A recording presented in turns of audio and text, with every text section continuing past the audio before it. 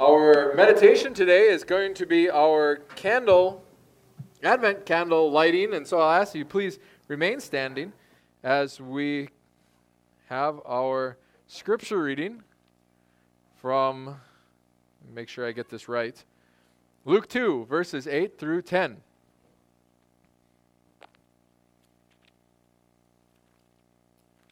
Luke 2, verses 8 through 10. And I read in Jesus' name. And in the same region, there were shepherds out in the field, keeping watch over their flock by night. And an angel of the Lord appeared to them, and the glory of the Lord shone around them, and they were filled with great fear.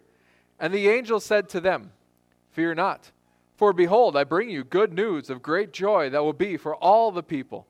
For unto you is born this day in the city of David a Savior, who is Christ the Lord. And this will be a sign for you. You will find a baby wrapped in swaddling cloths and lying in a manger." And suddenly there was with the angel a multitude of the heavenly host, praising God and saying, "Glory to God in the highest, and on earth peace among those with whom he is well pleased." When the angels went away from them into heaven, the shepherds said to one another, "Let us go to Bethlehem and see this thing that has happened, which the Lord has made known to us." And they went with haste and found Mary and Joseph and the baby lying in a manger. And when they saw it, they made known the saying that has been told them concerning this child. And all who heard it wondered at what the shepherds told them. But Mary treasured up all these things, pondering them in her heart. And the shepherds returned, glorifying and praising God for all they had heard and seen, as it had been told them. Let us pray. Father, as we come to meditate on your word, what the shepherds did, and apply that to our lives, we ask that your Spirit would be upon us, leading us and guiding us for the sake of your name. Lord, that we might be drawn closer to you through this. We ask this in Jesus' name. Amen. You may be seated.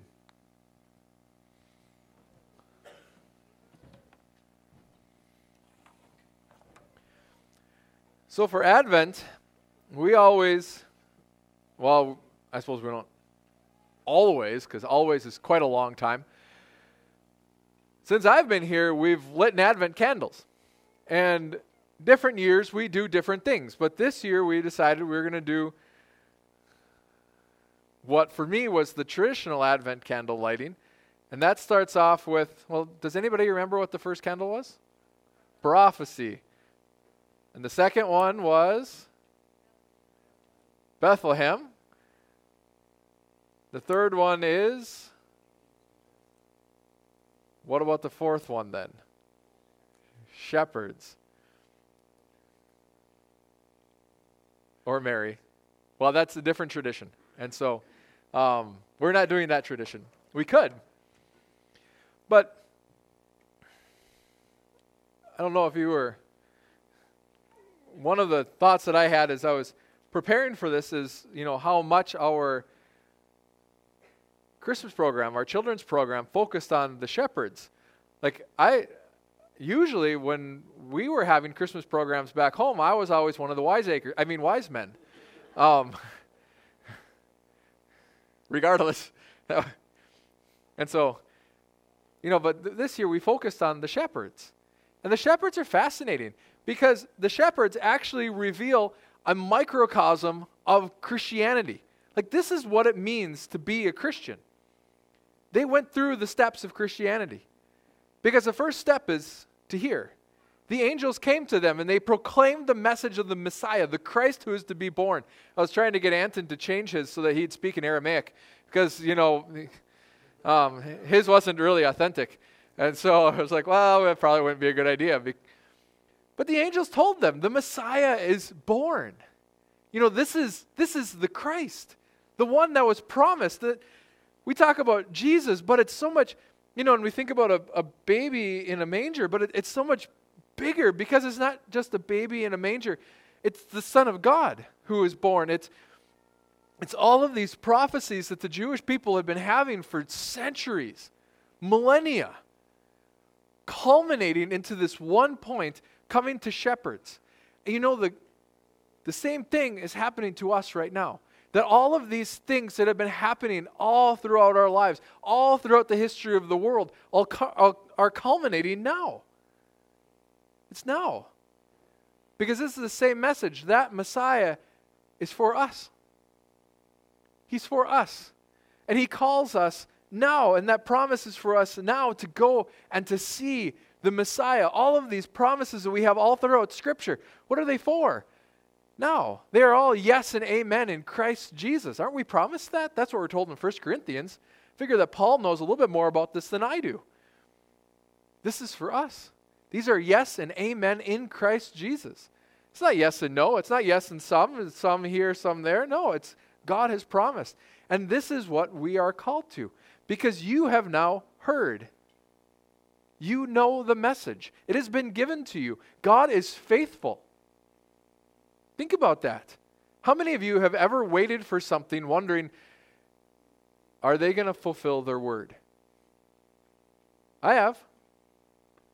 When you're relying on people, do they always fulfill their word?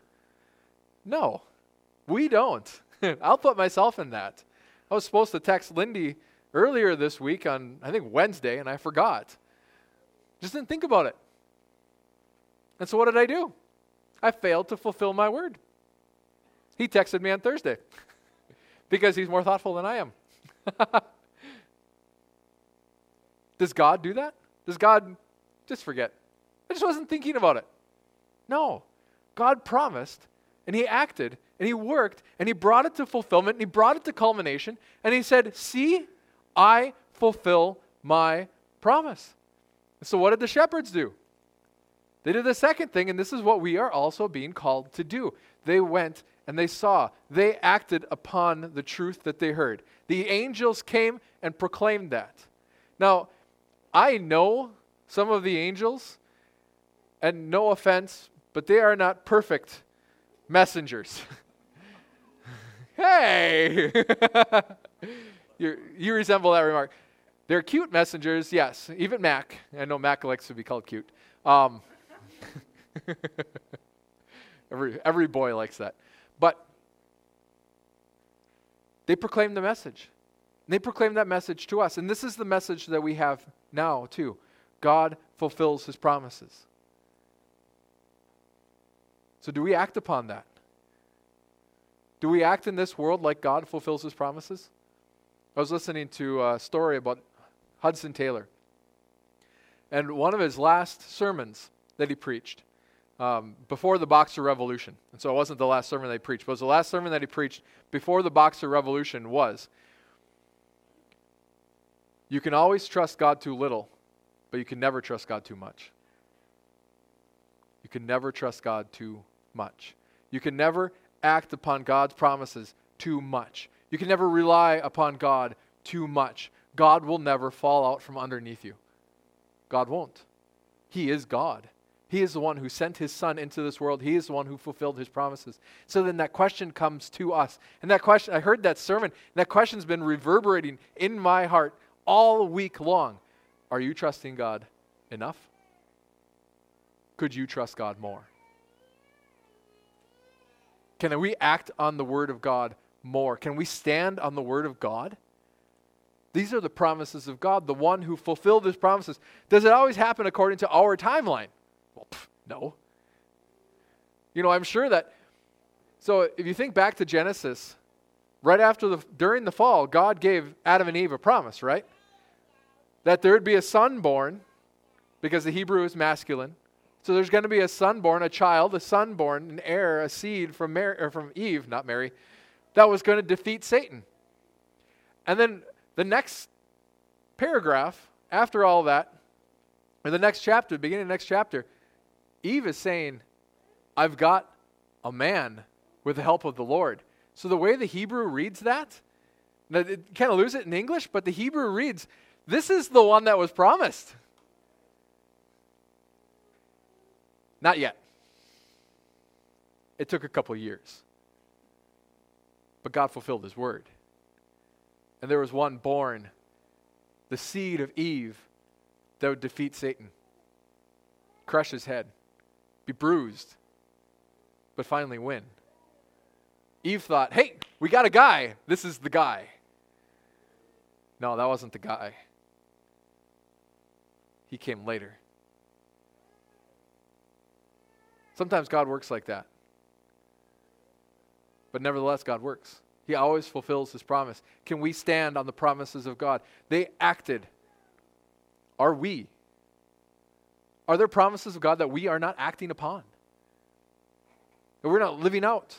That we're not relying upon? That we're not looking towards? That we're not looking for? That's what the shepherds did. Hey, let's check this out. And that's all I call you to right now. The promise of God, check it out. Try it. See what happens. What happens when we live according to the promise of God? Instead of according to what our media tells us or what we grew up with. What happens when we live according to the promise of God? And you know, when they acted upon it, what did they find? It's true. And as we find the truth of God, then we get to exist within this third realm. We get to react to it. I was going to say, then they proclaimed it. But you know, they didn't just proclaim it. They did proclaim it. You guys ever go to a really amazing restaurant and then tell people about it? Yeah. And if we're able to do that with something so mundane, you watch a really good football game, you walk up to someone and you say, hey, did you watch the Vikings last week? It wasn't the Packers, not this season. I would say no offense, but I'm happy to offend Packer fans. No. Actually, that is true. We'll talk about it. And so when the shepherds saw this, what are they talking about? What are they sharing? Hey, this was the promise. This is what happened when we checked it out. You guys should check this out too. You know that new restaurant? We went there. We heard it was good. We went there. And what it was good. You should check it out too. That Vikings game, you should watch the highlights. It was excellent. You know that Lord, the Son of God, what happens when we live according to what the scriptures say? What happens when we take the word of God for truth? What happens when we actually try it and check it out? It works. God fulfills his word. God changes this world. It changes me. It changes you. You know what? I can stand here right now and say, try it. It will work. It always works because God is the one who makes it work. You can never trust God too much. You can never rely on God too much. You can never look to God too much. You can never take him too literally when it comes to his word. Well, God doesn't really mean that. Really? Have you tried it? And so then they talked about it, and then they praised God. So one was a public ministry, one was a private ministry. Doesn't matter. Respond. But you can't respond to what you haven't tried. You ever had someone give you a recommendation and they hadn't tried it themselves? You know, we talked about that water softener salesman that came to our house when we first moved here. It was a great time. He was trying to sell us a water softener that he'd never had. Like, your testimonies mean nothing to me, brother. We've had other experiences like that. All over the place. They've never tried it, but I'm sure it would be good. You ever heard that phrase? Yeah, right. I'm not going to try it, but here, try this. Ends up being some fermented lutefisk from Norway or from Sweden. Try it. It'll be good. Right. I do like lutefisk, by the way. But there is a fermented fish that comes out of Sweden that I guess is one of the most rancid things ever smelled. That's edible. We try it. Because we can't react, we can't respond, we can't praise God, we can't tell others until we ourselves live it out. And so what do? We look to the shepherds and we say, just be like them. You know the promise of God? Try it. The truth of God? Live your life according to it. Try it. The guidance of God, the wisdom of God, the word of God, try it. Just try it. And after you try it, I'll tell you what, you'll be able to respond. You'll be able to praise God. You'll be able to tell others about it. Try it. That's what it means to be a Christian. The only difference between Christians and non-Christians, we actually tried it. It worked. We didn't just try what a pastor told us somewhere along the line. We tried what the Word of God had to say. And it changes our lives. And that's the message we can bring to the world. We serve a living God that you can never trust too much. Amen. Let's close in prayer. Father, thank you. Thank you for your promise. I thank you that you are faithful to it. Lord, not just your promise, but your faithfulness. I can promise anything. If I'm not faithful, it means nothing. Yet you are always faithful. Because who is God that he should lie? And so now as we meditate on the shepherds, as we think about them, I ask that your Spirit would be moving in us. Lord, that you would remind us of your promises. You'd remind us to try them, to live them out, to stand on them, to act according to them. Lord, that this world might see it in us, and that we might see it ourselves. Father, grant us the courage to trust you. I ask in Jesus' name. Amen.